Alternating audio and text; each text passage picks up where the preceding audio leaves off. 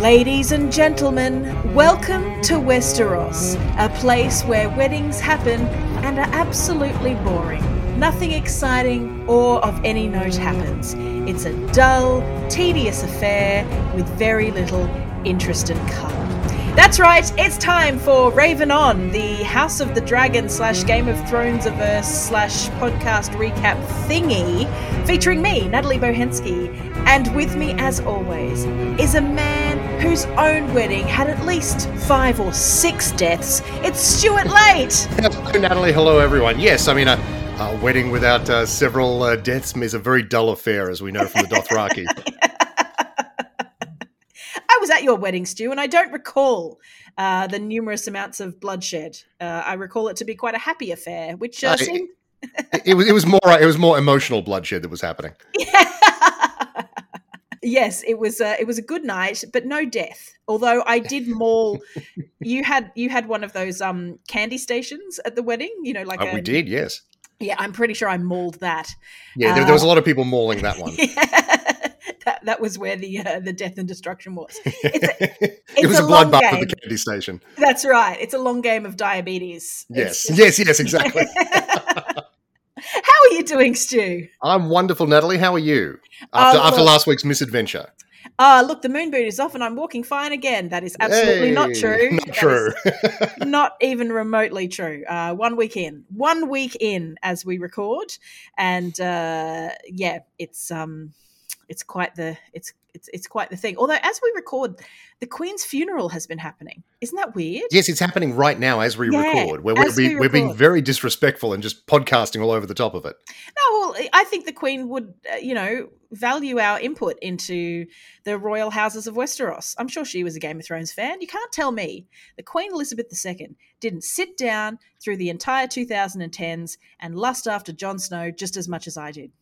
There's a story about the Queen visiting the Game of Thrones set that I want to be true. She did, and they took her to the throne room, like the Iron Throne, and the story is that she wasn't allowed to sit on the Iron Throne because technically, as the Queen, as the British monarch, she is legally prevented from sitting on another monarch's throne, which sounds wrong to me. It sounds incorrect. But I like it. It's a fun story. So yeah, she it's more that she's a very old lady and she didn't want to sit on the prop. Of course not. And also the terrible optics of her sitting on the Iron Throne. Of course. Oh my goodness! Can you imagine? That would all be coming out now. Amazing. But yes, no, that is very cute. There's a picture of her like looking at it. Yes. Yes. Going, mine's a lot more comfortable. Yeah, they put a cushion on mine. Yes, that's right. Well, bless old Queen Bess, God love her, or not, whatever your particular opinions may be. It's certainly history happening, that's for sure. We are no longer Elizabethans. We are all Carolines. That's right. Sweet Carolines. Da, da, da. I had not heard any of us referred to as Elizabethans until the Queen died. Maybe that's how it always runs. Maybe the Victorians didn't think of themselves as Victoria. Oh, I think the Victorians definitely thought of themselves as Victorians. That's But we didn't self-identify because there were already Elizabethans. Elizabeth I. They were the Elizabethans. Yes, exactly. Although like historians, and people have been putting it in context for the last few years. That term has sort of been popping up in various discussions of this era. Like they talk about this second Elizabethan age. Not all the time, but it is a thing. It's definitely a thing. Yeah. I mean, just the impact of the monarch, though, has been less on society than Victoria was. I mean, the whole concept of middle class and, domestic bliss and stuff was very much modelled by Victoria, and the, desire for girls to do girls things and, not get involved with boys things. And that all comes from Victoria. And speaking of which... Yeah, Game of Thrones. I mean, House of the Dragon. My God, by the end of this series, I will finally start calling it House of the Dragon. Natalie, I thought we agreed. It's Hot D. It's Hot D. Sorry, Hot D. Yes. And what a Hot D it has been. Pretty interesting episode, but I kind of want to just go straight into Minute Challenge. I don't know if we should do a bit of a summary, but clearly a wedding happened and it's And so things went sideways pretty quickly. I think as your turn to go first, Stu. So do you want to start the Okay. minute challenge, and we'll take it from there? Funnily enough, the first thing on my minute challenge was a proper Game of Thrones wedding. And mine because- was, just to echo you, mine was, can Westeros have one boring wedding? The answer is no. The answer is no. No. I mean, just from a purely dramatic perspective, no. The answer is no. True. Yeah, no. I mean, what a wedding! This whole episode, what a beautiful 5-course degustation this whole episode was. I loved it. Yeah, I saw you tweet that you were pretty happy. Eat but it with a fork. I love this episode. It's great. I had to ignore your subsequent tweets because I was like, oh, shit, I hadn't watched it yet. Because what happens, Stu, just to explain to listeners where I've been at. So we're recording this on Monday night due to scheduling. We're podcasting early, which means I'm probably going to put the podcast up before the recap. But I just finished the episode 4 recap. I was a week late because I had to do snatches of it in between getting my show here in Sydney, Titanic the Movie, the play, up and getting around slowly with my busted, fractured ankle. So all of that combined to mean that I just was working on that bit by bit when I had, time and wasn't just staring at the screen, picking at keys, going, Daemon, Dragon, Rhaenyra. And realizing I'm not forming sentences now. I'm just typing words. Typing collections of consonants. I need to go to sleep. So I finished my recap, set myself up to watch episode 5, and I thought, yep, going to crack on into it, going to get started straight away. I'm going to get this one out as soon as possible. And I fell asleep just as soon as the episode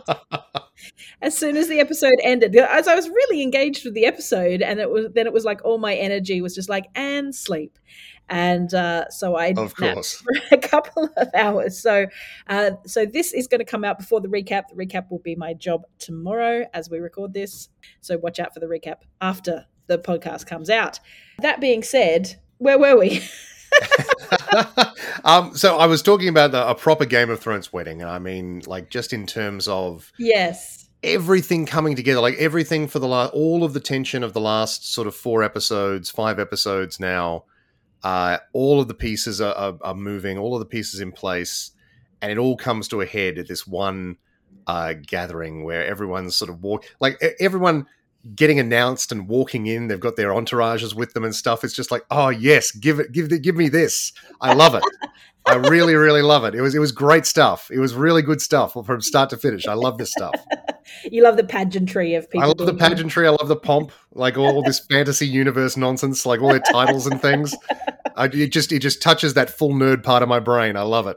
I didn't realize, because I thought because they were all introduced. So the Lannister was the Lord Paramount of the West, but then the Hightowers, the Otto's older brother, the Hobart, I think it is Hobart. Yes, Hobart Hightower. His name is the Beacon of the South, and I went, that's a bit, beacon, as in the hopeful beacon of, what? Yeah. Well, I mean, like the high tower, the old town literally has a high tower. Oh, shoot! It's one of the largest. It's the tallest building in Westeros, except for the Wall. Oh, of course. And it's for a long time, Old Town was like the default capital city of Westeros before King's Landing sort of became a thing. So they're an old and venerable family. They were one of the most powerful houses in the realm before Aegon's conquest, and they still are. They're still an old and venerable family, which is why they have so much power and influence. Is that why the episode is called "We Light the Way"? That's the words of House Hightower. Oh, that's their words. I couldn't work out where that came from. This whole episode, like, even though it's all about Targaryen scheming, underneath it all is Hightower scheming. Yes, well, that was on my list, but you go back to your list, Stu, and we'll see. Absolutely. Well, on that theme, I have Alicent in green. Okay, which is extremely important. I feel like that's the one thing that the show did absolutely perfectly when she walked in and she's wearing that green dress, but also maybe kind of flubbed it a little, because the whole point, I'm not spoiling anything, obviously, battle lines have been drawn now, but, this is all a power struggle between these two women, and their two respective camps, and within court are the blacks and the greens. obviously the black for the Targaryen black and the green for House Hightower. Mm. And those are the two factions that will now play out across the rest of the series. And it's all to do with the dresses that they wear to a particular tournament, right? And so Alicent conspicuously appears wearing green, and Rhaenyra appears wearing black, and that then gives the names to the thing. Except here, because it's a wedding, they dress her in white, and so I feel like they kind of tried to have their cake and eat it too at that moment. And it really doesn't matter if you get. I mean, you as someone who hasn't read the books, Natalie, understood the significance of the moment, I imagine.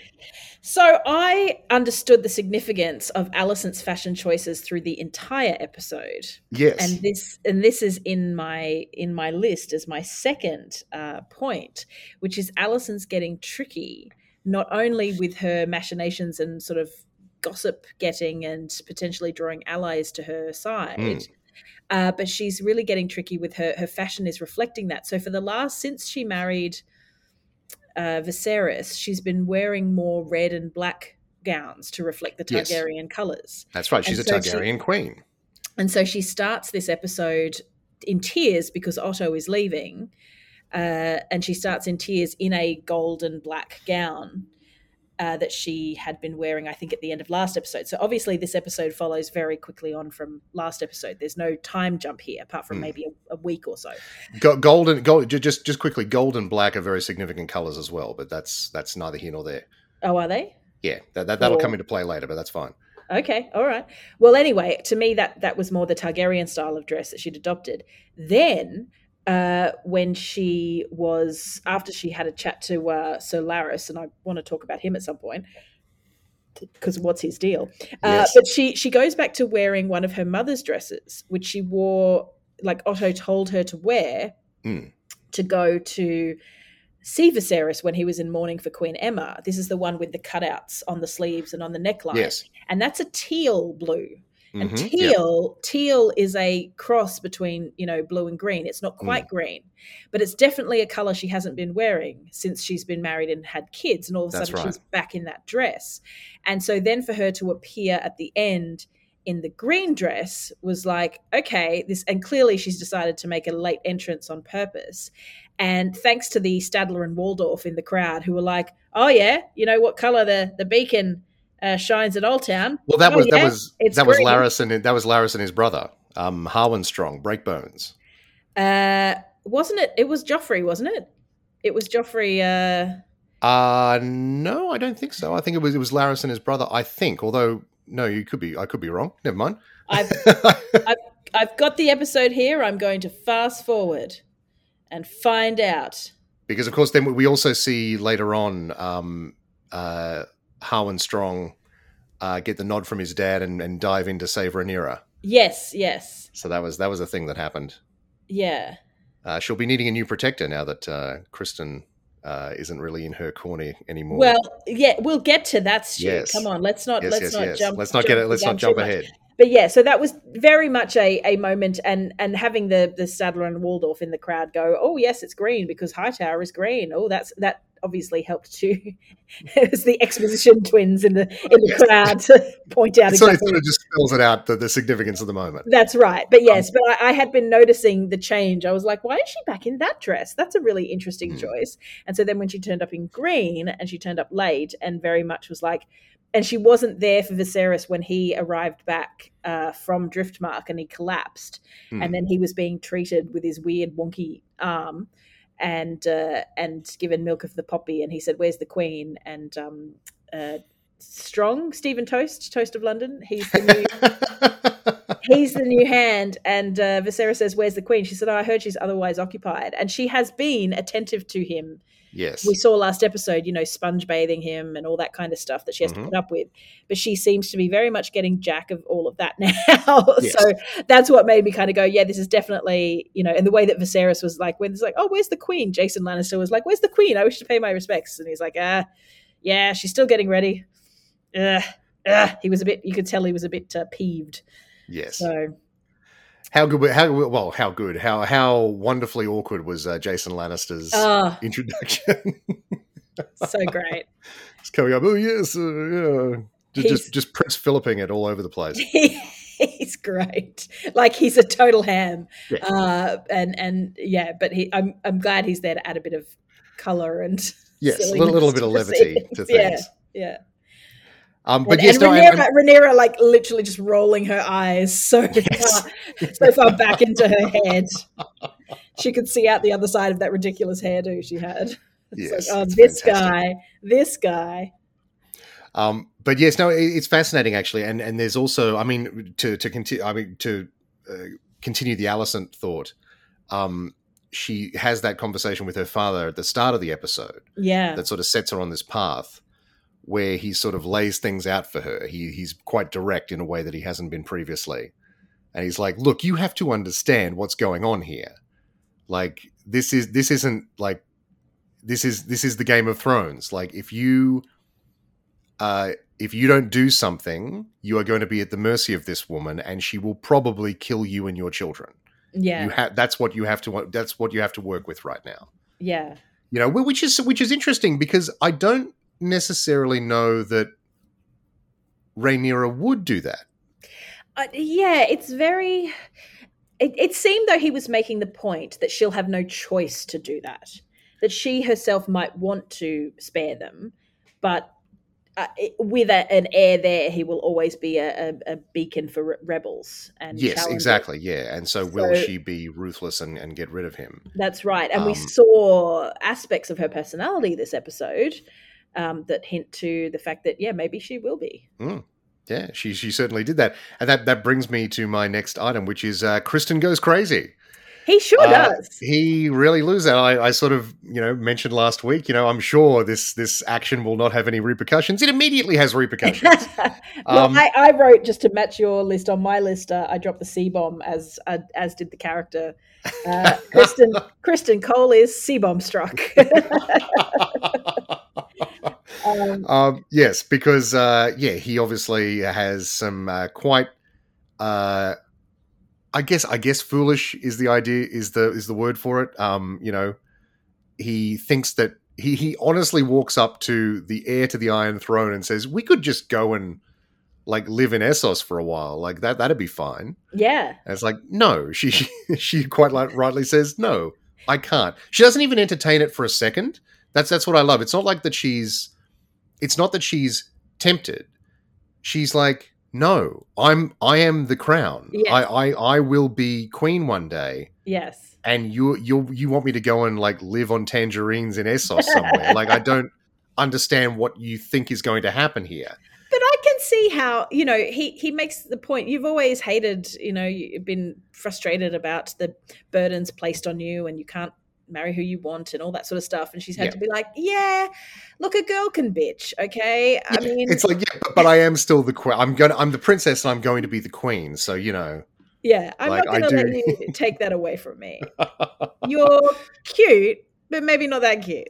Yeah. But the thing is, I think she has real affection for him, because when he says, "Oh, in Essos, you could marry me," and she kind of smiles in like this, that's so sweet. Bless you. Bless your heart. Yeah, bless your heart. Yeah, isn't that sweet? Yeah. But it definitely, like, it's not even. I mean, for me anyway. People might have read it differently, but she's not even for a second entertaining this. Like, she's this isn't something that's. Hi, are you George R.R. Martin? Because you're creating a fantasy right now. Yes, exactly. So Criston unfortunately had some ideas that are going nowhere, and he feels very betrayed by that. And then he does the stupidest thing he could have possibly done, which is, my God, he gets called in to talk to Alicent, and then he immediately confesses everything. Which she didn't even know about that. This is one of those. She was fishing for information about Daemon, and then he's like, "Yeah, no, we totally did it, and I'm bad, and you can totally have me killed." Yeah, he is just living with so much guilt that he can't press it down. And having said that, he's had that chat with Rhaenyra on the boat, so he might have, had that not happened, he might not have been so primed to kind of pull the pin off the grenade and throw it in there, because he might have been like, "Oh, we've got a plan." But now he sort of seems that, well, nothing's really happened, so what's the point? I might as well confess. And also I just think he's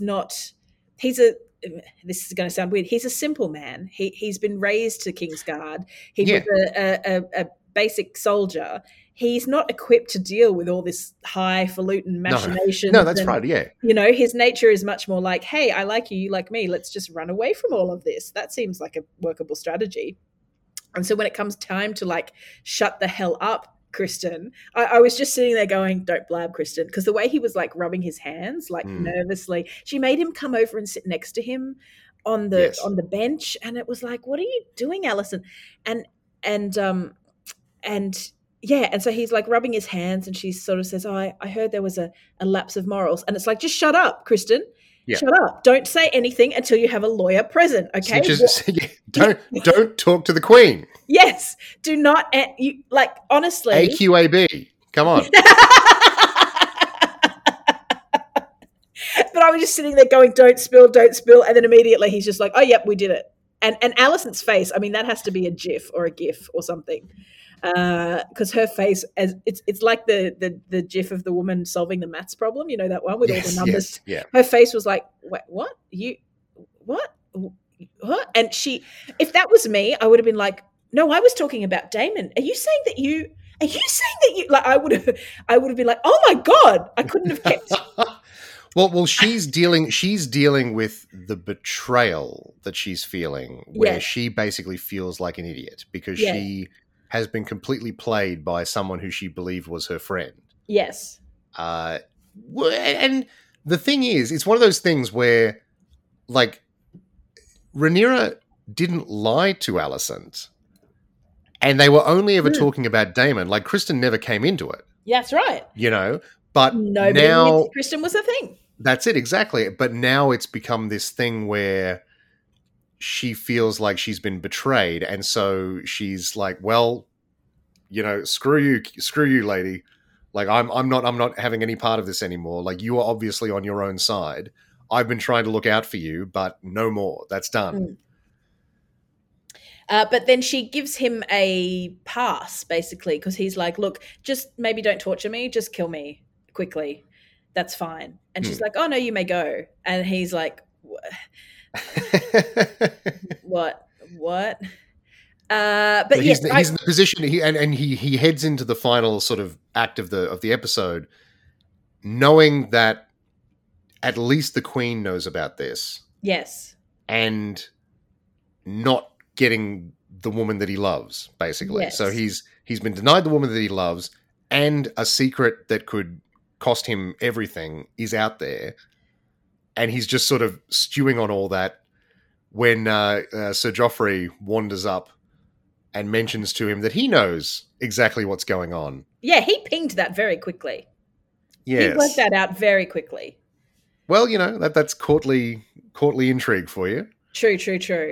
But he I don't want to essentialize, but if you want someone to uncover some gossip, your gay men are going to do it. I'm not essentializing. You're going to get us cancelled, Natalie. You're going to get us cancelled. I'm going to get cancelled, but I'm not. I'm just hear me out. No, if you call in, if you don't think, as a woman with gay male friends, just going to say they're the superior diggers of information. Tell me I'm a liar. Tell me I'm wrong. Tell me that the gays don't know what's going on before everyone else does. All right? It's a truth universally acknowledged. This is not this is a compliment. Patton Oswalt has a great bit. I don't know whether you've ever heard it, where he said he was asked one time if he was asked to play like the gay best friend in a rom-com. And he's like, well, I'm straight, so I don't want to do that because that would be terrible. And he's like, the only way that I would do it is if I could play the gay best friend, but instead of being like all knowing and knowing everything about it, he would just be an oblivious asshole.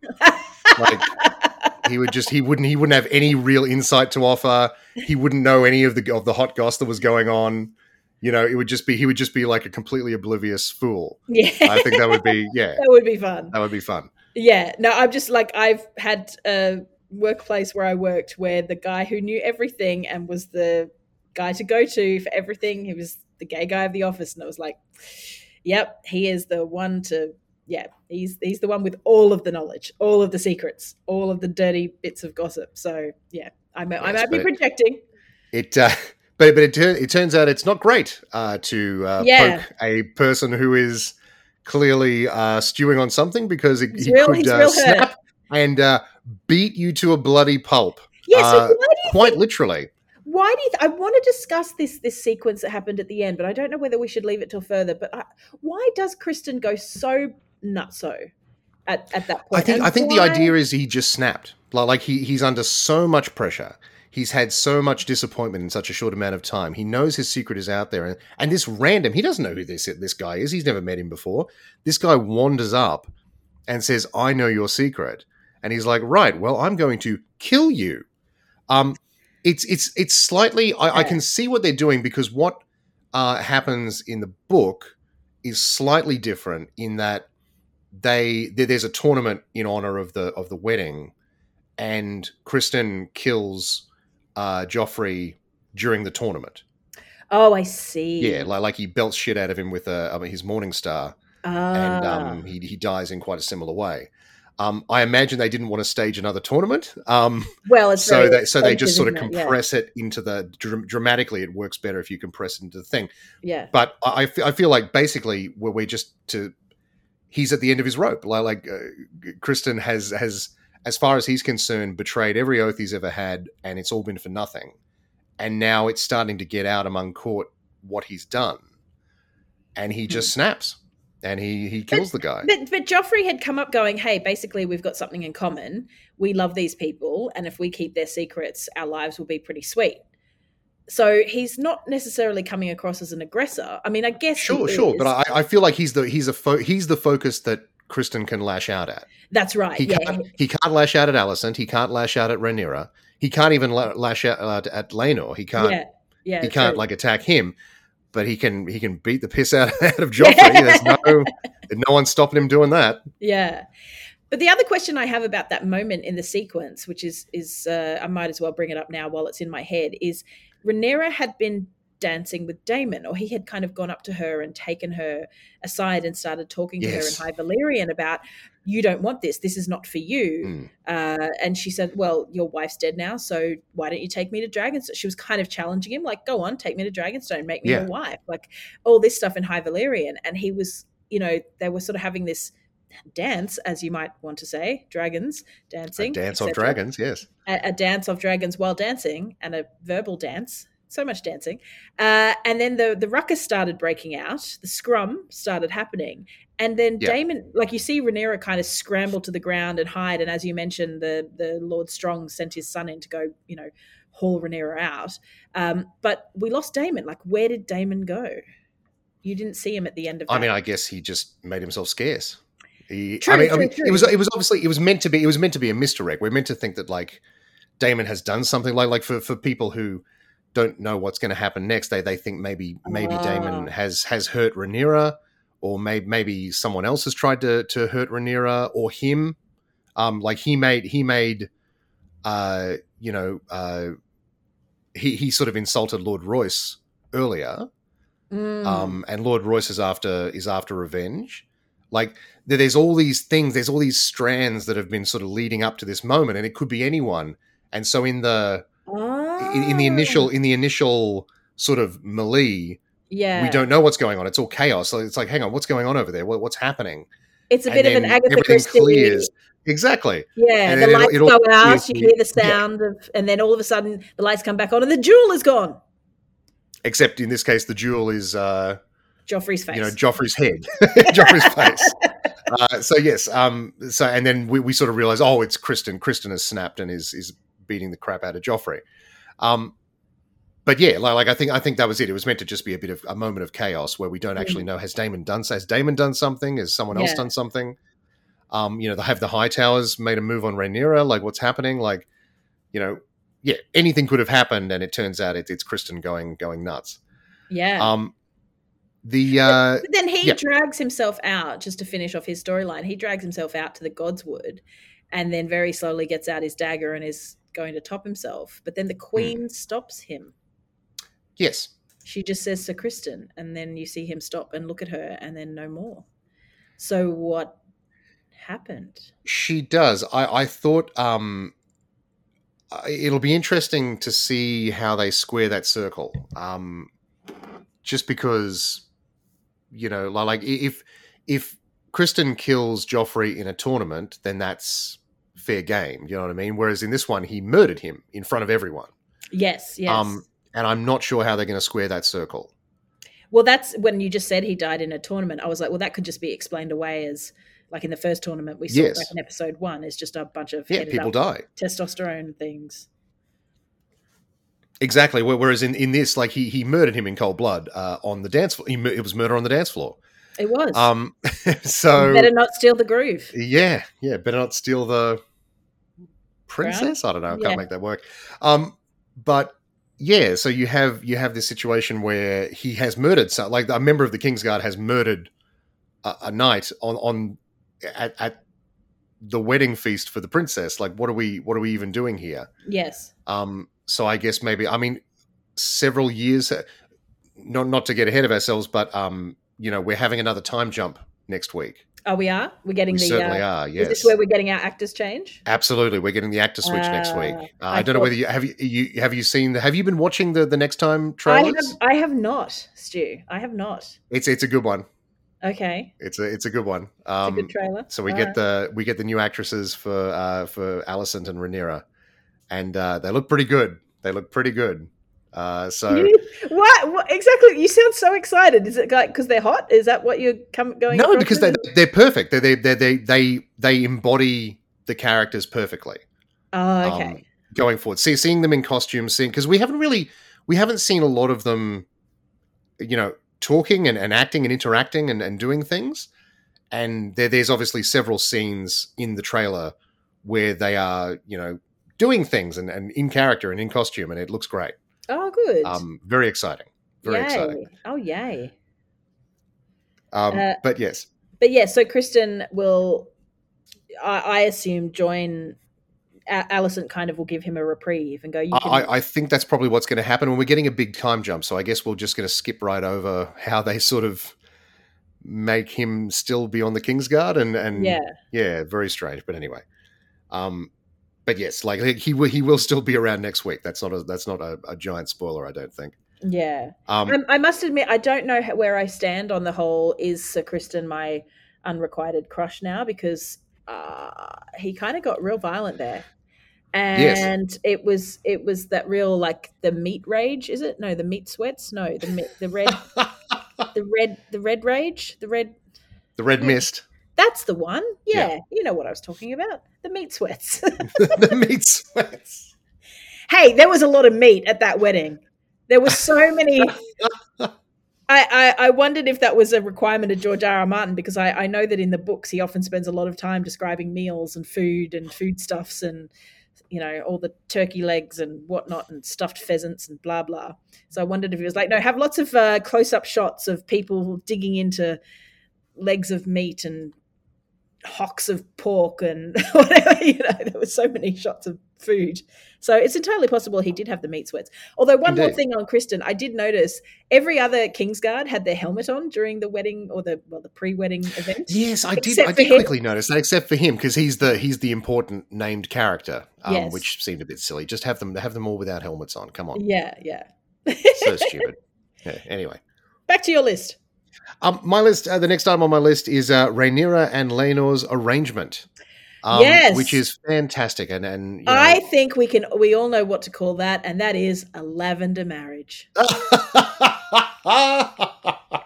We can all be done with it. They've been going on in Hollywood for years. Absolutely, it's totally fine. Let people be people.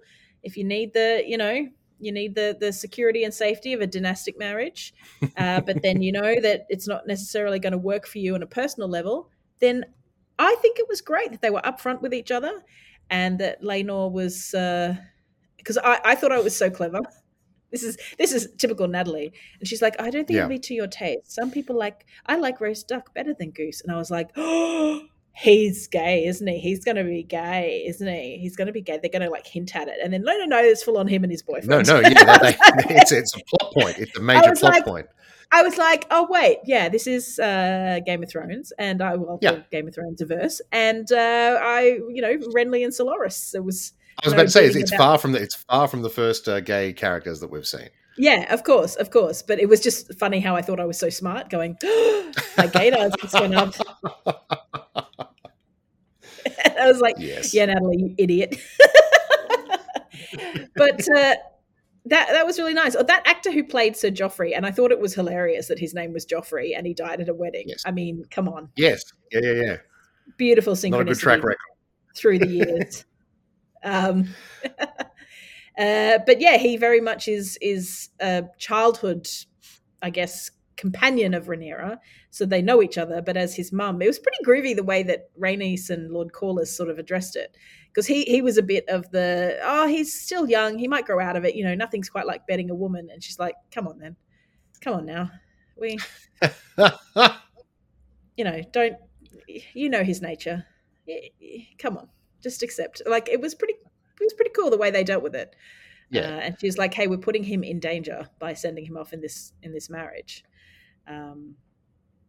Yeah. Anyway, sorry, back to your point about the No. I totally agree. I thought that was really interesting. Yeah, it's interesting that that like Rhaenys is one of the ones who sees things the most clearly across the board.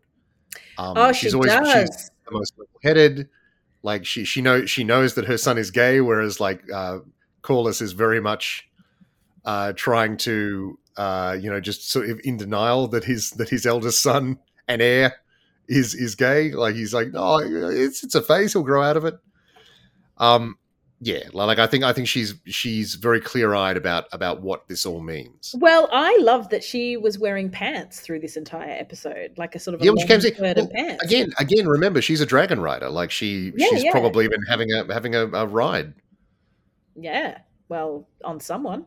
Yeah, hey, because they seem to actually get on in terms. I was about to say, like they are one of the only like well-adjusted couples on the show. Yes, they very clearly love each other.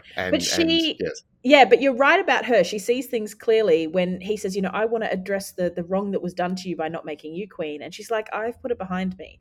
And she hasn't quite. She's still got a bit of bitterness there about it, which she sort of talked to Rhaenyra about. Yes, but she would never make it's not enough bitterness to start a war over. Exactly. And she's not going to make a thing out of it. Exactly. And she's got kids. She's just quite happy for them to be, reasonably well adjusted. And she's like, we're a powerful house. We could just keep being that and not have to have all this bullshit with the throne. But it's like, well, that's right.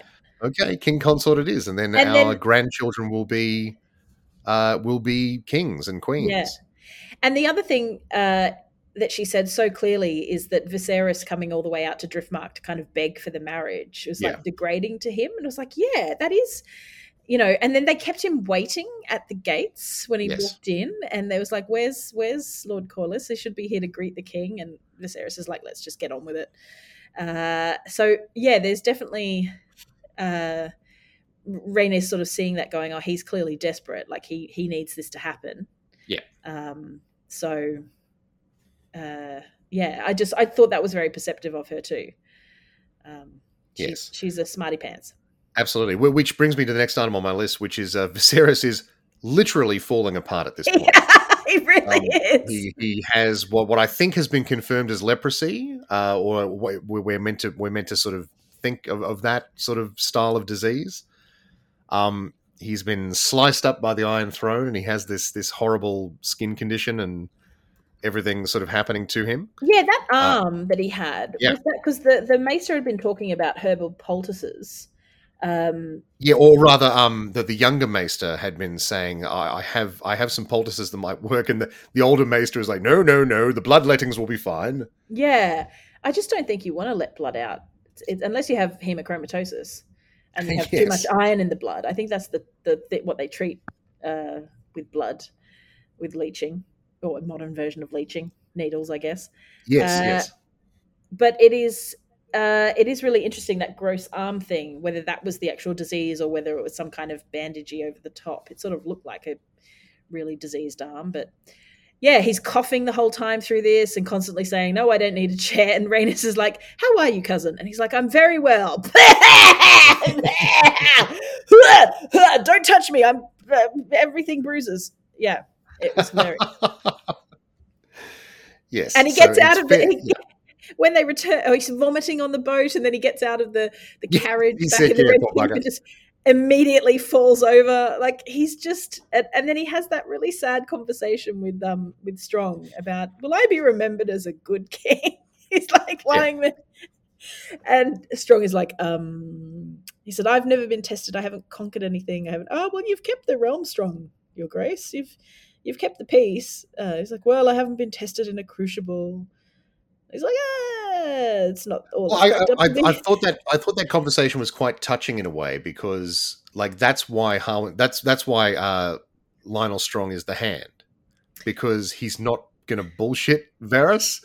Like he's telling him, he says, a lesser lord would have said that I would have been the spirit of Aegon himself, and he's like, oh yes, I mean obviously my lord. He's like, no, I get it. Like, who knows what would have happened? Better not to have known. Yes.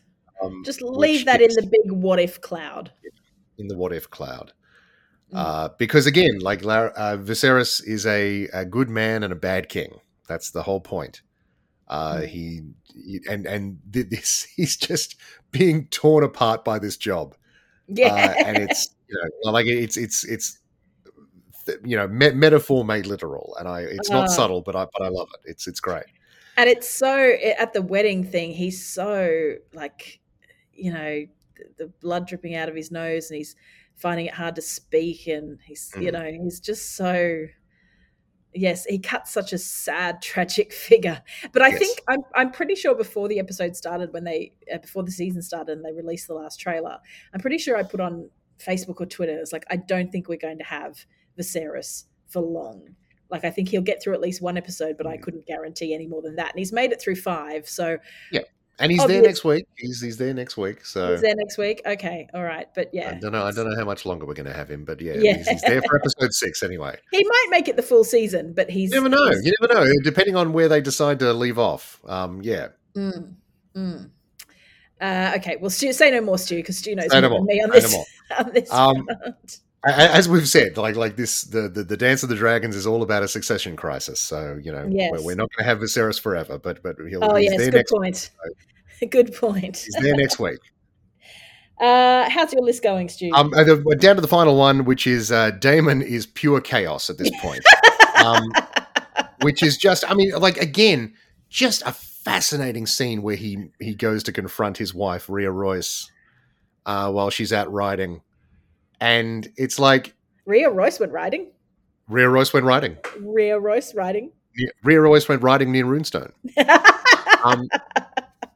He goes to... And the thing is, too, he's in this hood, but the way that Matt Smith walks, like, it's just instantly recognizable that it's Matt Smith. And therefore Daemon. Yeah. And therefore Matt Damon.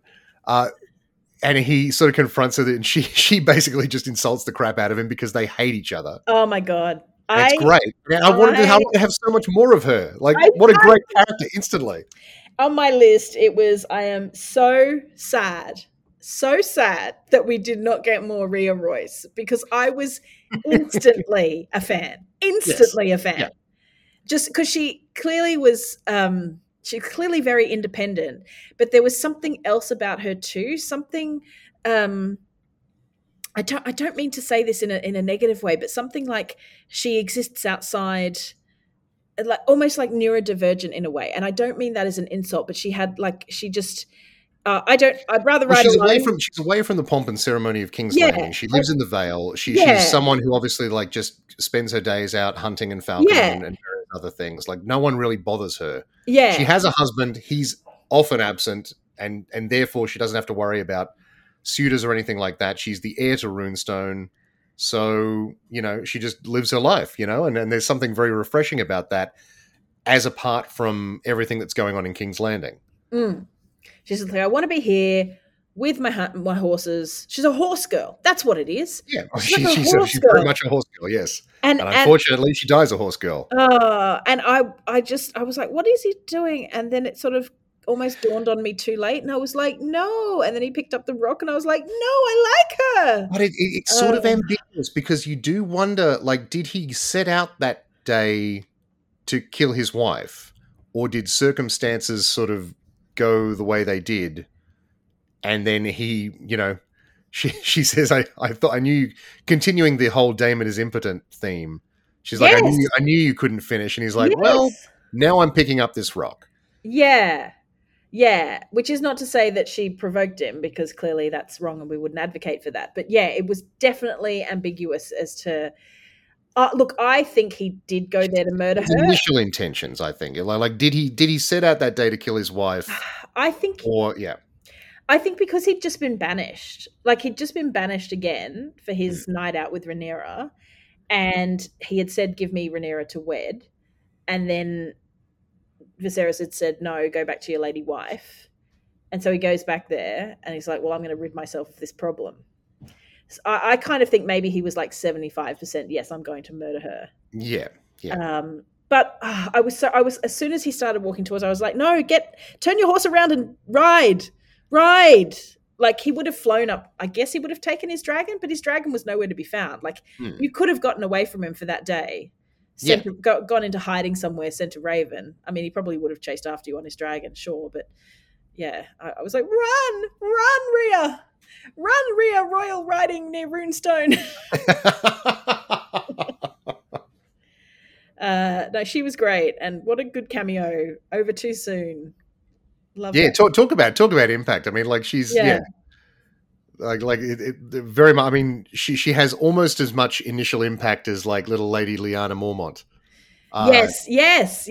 Although Lady Lyanna got a lot more to do later on. She got a lot more, yeah, for sure. Which I suspect that they probably put into place based on how. Oh yeah, absolutely, was, she based entirely on the impact she had. Yeah. But unfortunately, Lady Rhea dies immediately, so we'll never have any more cool. And Viserys didn't seem to know about it. You would think that he would know about that. Exactly. It seems to catch him off guard. Which again suggests that maybe he's taken his hand off the wheel a little bit in terms of keeping tabs on his brother, and various other things. But that's the end of my list. Damon is a hot mess, and really everything is chaos at the end of this episode. How about his entry into because how did he come back? He comes back in at the wedding. I mean, by dragon, I assume. No. Sorry, I should say how. He doesn't even think, because the king says, I don't want to see you again, last episode. And then here's the wedding of Rhaenyra, or the pre-wedding ceremony. And he turns up and just strolls on in, kind of like sassily struts on in. And Viserys looks over at his servants and is like, yeah, all right, set a place for him at the end. And he just goes up and sits there, cross-legged, looking freaking like the cat that ate the cream. And then attempts to get Rhaenyra to run off with him. Like, what is his game plan? That's what I mean. It's just chaos. It's chaos. It's whatever is in front of him right then. He just... And then, he talks to the cousin of Rhea, saying, oh, yeah, by the way, because he's like, I'm basically accusing you of murder. She was a really good horsewoman. She was a good hunter, good horsewoman, good with her arrows. There's no reason why she should have fallen from a horse and been crushed in the neck and skull. And he's saying, what are you implying? Well, I'm implying it wasn't an accident. He's like, how dare you? And also, I'll be coming around for my inheritance, which is the castle, Runestone. So I'll be having that then, because I was her husband. And he's just got no shame, no... Yeah, you're right. Chaos is the only word to describe it. Exactly. Yeah. He's just... His plan was obviously to, one way or another, get Runestone. And then, from there, step 2, unclear. Step 3, profit. Yeah. He's gonna get a throne to sit on one way or another. He wants to sit on a throne. Let me go through my list and see if I have anything that you didn't, but you have been quite comprehensive. So yes, the boring wedding. Oh, I did have, what was with the weird flying eagle dancing? Their sort of first dance together as a couple. Oh yes, yeah. They're It like, was faintly ridiculous, wasn't it? yeah, it was sort of all this like bowing with the arms going up like they were pretending to be eagles. And doing at one point, like he was doing like the rope come over here sort of thing happening. Like Oh did yeah, I dream that? yeah, it was like a tug of war thing. Yeah. Like, yeah. It was very strange. I'd be interested to know how they obviously got a choreographer in to go, we need like a royal courtly dance, but make it weird. Yeah, make it like super weird and awkward. Yeah. Viserys is Damon. Oh, Solaris. I've literally got so much of you. Yes. Of the same as you. But I want to talk about Sir Laris. Absolutely. The clubfoot. Is that what it is? Okay, he's got a clubfoot. Are we Yes. still allowed to call it a clubfoot? What exactly is a clubfoot? It's just no, it's a clubfoot. No, that's Yeah. that's literally what it's called. It's still called a clubfoot? I think so. Okay, cool. I just, because But something. more importantly, like his name is the Clubfoot. Is it? In universe, yes. Oh, I see. Laris Clubfoot. Yeah. Okay. All right. Well, I can't work out, is he a creep or has he just been drawn like a creep? Because he's doing a very good impression of creepy weird dude. It's implied that he is so he's one of Lord Strong's sons. Yeah, he's the younger one who's got the clubfoot. That's and right, exactly. Nobody wants to know what he thinks because he's not big and strong and handsome and able to, wrestle in a fight. Exactly, and so he is very much the gossip monger, and he very much sort of sets himself up as someone who might be good to drive any intrigue that's happening in the palace. Yeah, like, was he trying to do a Littlefinger impression? Because he was. I don't know. There's something about the way he did his facial expressions and the way he kept saying, "Oh, I thought Rhaenyra was unwell because she had tea. Oh, yes, the Maester took her a tea." And also, how does everyone in Westeros know what tea means? Or every woman in Westeros knows what tea means? Or someone brought you tea. Like, does he know? I feel like it's fairly context specific. Yeah, but does he know? This is what I haven't worked out yet. Does he know that the tea was taken? Like, does he know why the tea was taken, or is he just kind of hinting and hoping that he'll glean? Yes, he knows why the tea was taken, and he's letting Alicent know that. Oh, he would, because if his brother saw Rhaenyra out on the street. Oh, but that wouldn't. Yes. I don't know. I don't know. Anyway, he seems a bit creepy. But what's his deal, Stu? What do you know about him? Well, I know lots about him, but suffice it to say, he's a young, ambitious lord who possibly sees like some advantage in putting himself in allegiance with Alicent, and sees her as maybe a surer bet than Rhaenyra. All right. I think that's why he probably sort of gave her that information. Yeah, because it's definitely more to Rhaenyra's. To Alicent's benefit that she know that than Rhaenyra. That's information that Rhaenyra probably wouldn't want out there. That is true. I did have one other thing I wanted to note, which was a tiny technical thing. I don't know if I'd posted in my recap or to you, Stu, but Rhaenyra talks about to Kristen that she is the heir to Aegon the Conqueror who united the Seven Kingdoms.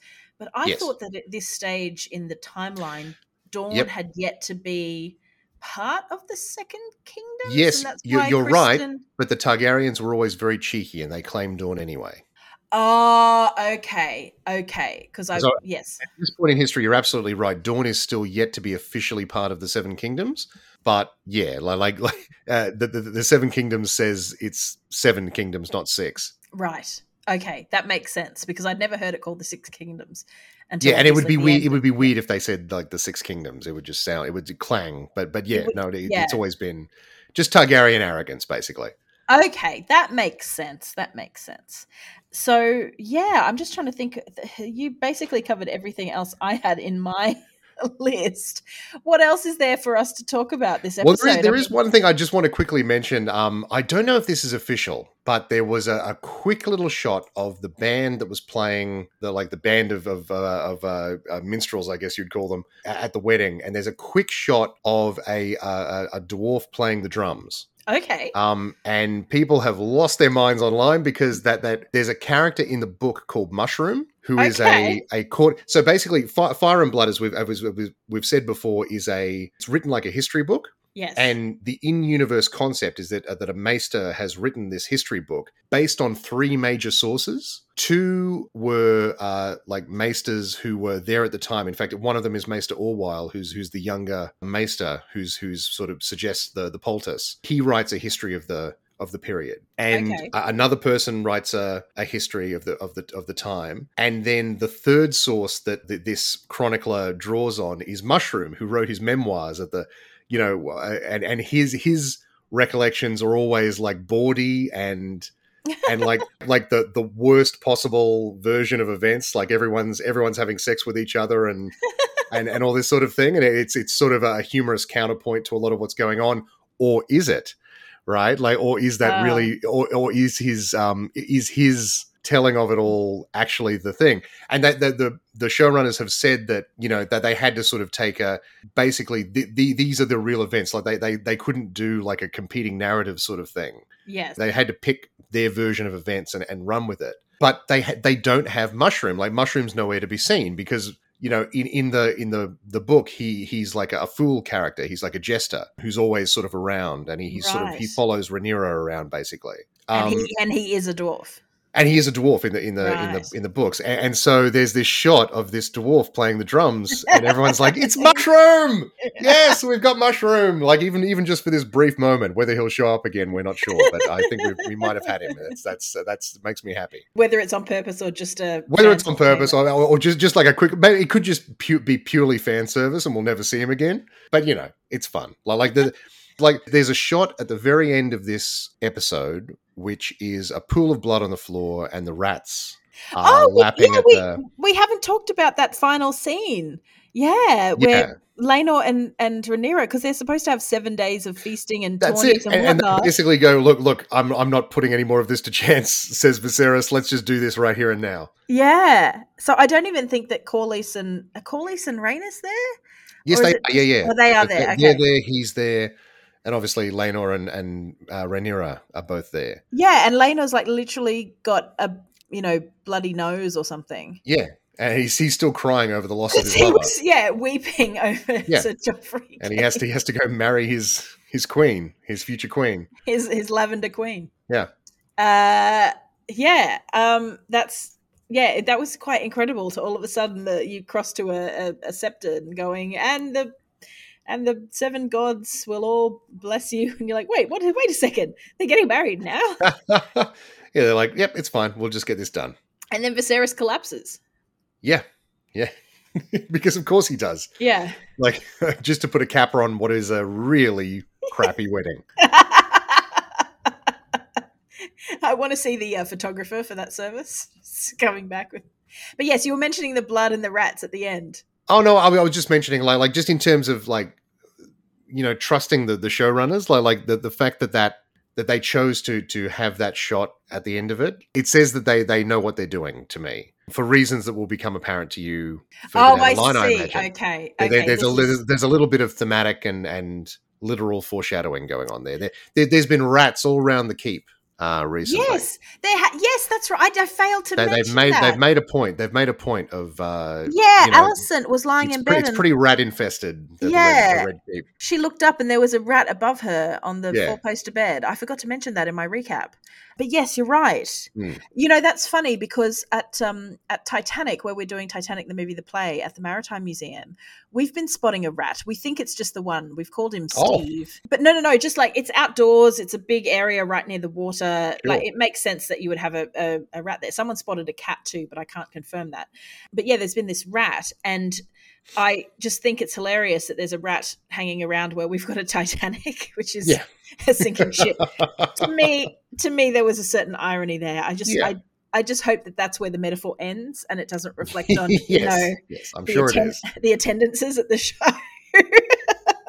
or my career in the arts. But yeah, rats are a very strong visual metaphor. So it's like, I hope you're a nice rat who's here to bring us good luck.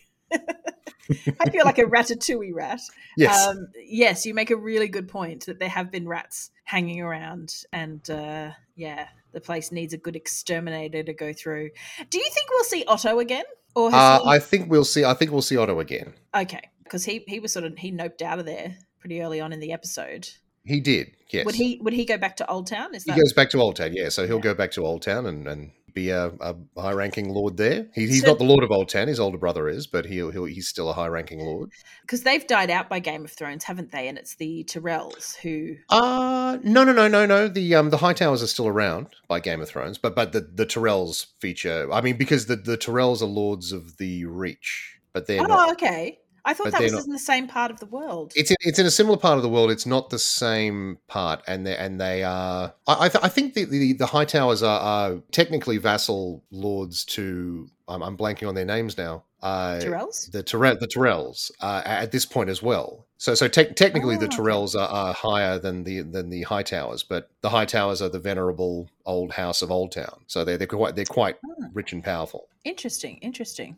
I'm just looking at a map trying to find Old Town. Yeah, Old Town's still in the Reach, from what I can tell. Pretty sure they're technically vassals to the. But we haven't seen any Tyrells. No, they're not really part of this sort of thing. Yeah, well, no. So the Tyrells are sort of lords of the Reach, but the Hightowers are quite an important and old house. Yeah. Okay. Sorry, right. This has been a very. a very confusing and stumbling way to talk about this. I found one. I found a coloured map, the stunning cartography of Westeros, and the Reach takes Old Town into it. So it's like the Dawn is like the foot of Westeros, and then you go above that, and you've got the Reach to the east, I guess. No, to the west, and the Storm's End to the east, and then you have the Crown Lands above the Storm's End, and then you have 3 areas in a row. You've got the Lannisters of the east, the west. Sorry, of course, Castle Rock is on the west, and then you've got the Riverlands in the middle with the Tullys, and then the Eyrie, which is the Vale, and then above the Riverlands, you've got the north. Yeah. So Old Town is in the Reach. Yes, it is, yeah. But it's like at the very edge, whereas Highgarden's kind of square in the middle. Yes, exactly, yeah. This has been Go and Google Westeros map. This has been us desperately Googling something that we're not quite sure about. Go and look up maps of Westeros. There's lots of them online, but I found a good one that divides all of the kingdoms in colours so I could see. God, it must be fun if you're a fantasy author, like working out the map of your fantasy I feel like that's a major part of George R. R. Martin's fun in getting all this together. Yeah. We did an improv show years ago now called Critical Hit, which we sort of based off, actually I kind of based it off the first season of Game of Thrones as well as D&D. Not that I'm a huge player of D&D, but a lot of my contemporaries and peers are. So it was sort of a D&D style fantasy world role-playing improv show. And every night we went to different lands, and so because it was fantasy, we'd have like the land of Neverwhere or the island of Always Raining or something like that. And so we had an artist draw every night. He would draw in this great big map that we had, and he would fill it in with all the places that we went, and it is really, really cool. I think Scott Driscoll, friend of the podcast, still has the original map because I think we took some photos of it and made posters, but he has the original one that was done on a big bit of cardboard with all these different fantasy maps, and it's really, really cool. It's kind of a fun. I can see the joy if you're in a D&D thing and you make your own maps and stuff like that, because coming up with names and stuff is fun. Yeah, exactly.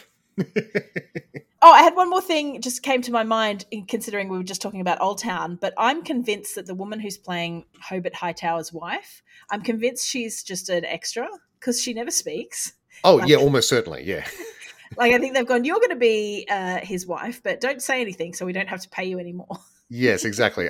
Because I again, probably not a spoiler here, I don't think she's going to play a very big role in the wars to come. Yeah. So they've just got a glorified extra there. Yeah, that's right. You might be a featured extra. A featured extra. That's a nice way to put it. So, Stu, there's probably not much point asking you about what happens next week because we have slightly discussed it, but we're going to get our final, we've had our final look of Emma Carey and Millie Alcock as Rhaenyra and Alicent. Yes, although I mean, there's been some news items this week from the showrunners saying they're looking at ways to have them in season 2, possibly through flashbacks or whatever. I don't know whether that's necessarily a good thing. I think you want things to move forward. You don't want to sort of always be flashing back. But if they find a good way to incorporate them, I think it'd be great because both those actresses have been amazing. Never more so in this episode. Yeah, they've been so really, good. really good. They've been so good, and they've been fun to watch and engaging, and they've set up their adult versions really, really well. Like we're very much so both invested in, both of those characters due to their very fine work. So, the incoming adult versions have them to thank for setting them up so well. Absolutely. Yeah, but next week, as I said, we get the older Rhaenyra and Alicent, and both of those actresses look very good. Excellent. In the roles. They're very much looking forward to that. I'm looking forward to it too. As am I looking forward to chatting to you as always, Stu. It's been a pleasure.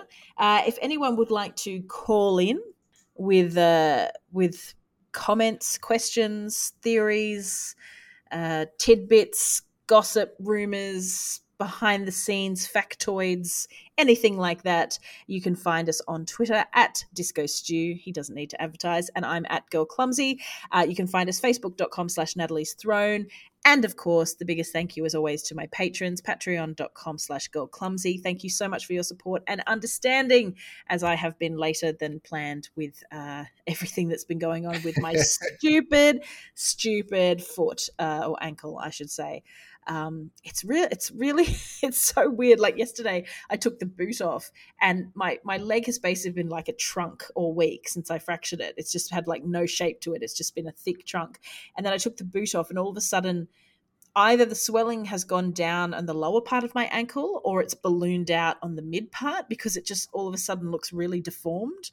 And I was like, oh God, is it getting worse? Is it getting worse? So I have a specialist appointment in another week and we'll find out what the damage truly is or how it's healing, if it's healing. But yeah, getting around in a moon boot, not fun. If you have to get around using crutches or other assisted things, then more power to you, by God. It's a pain in the backside, or rather a pain in the armpit from my crutches. Not that they should be in the armpit, but I don't think I've adjusted them properly. If you are in Sydney and you are looking for some fun entertainment, you can come and see Titanic, the movie, the play, as part of Sydney Fringe. We are on this coming week and the next week, so until Sunday, October the 2nd. We're at the Maritime Museum. You can just go to sydneyfringe.com, search Titanic, you'll find us. And the good thing about this festival is they have tickets available right up until showtime, so you don't need to make sure you've booked in, if you want to drop in last minute, and you also don't need a paper ticket. You can kind of just rock up and go, I'll buy one on my phone and come straight in, which is pretty cool and environmentally friendly. Yes, sorry to plug my show, but look, no, it's not at all. It's why I'm here. It's why we're podcasting over the airwaves. Not that we haven't mostly been doing that anyway for the last couple of years since COVID. But yes, a couple of weeks back, and I will no doubt be in the same room as Stu for some hot D action. Wait, that sounded inappropriate, didn't it? But yes, come and see Titanic if you're in Sydney. Find us on Twitter, and I think that's everything. If nothing else, I suppose we should end, as we always like to do, by saying Vala Morghulis. The dragons will dance. Ooh!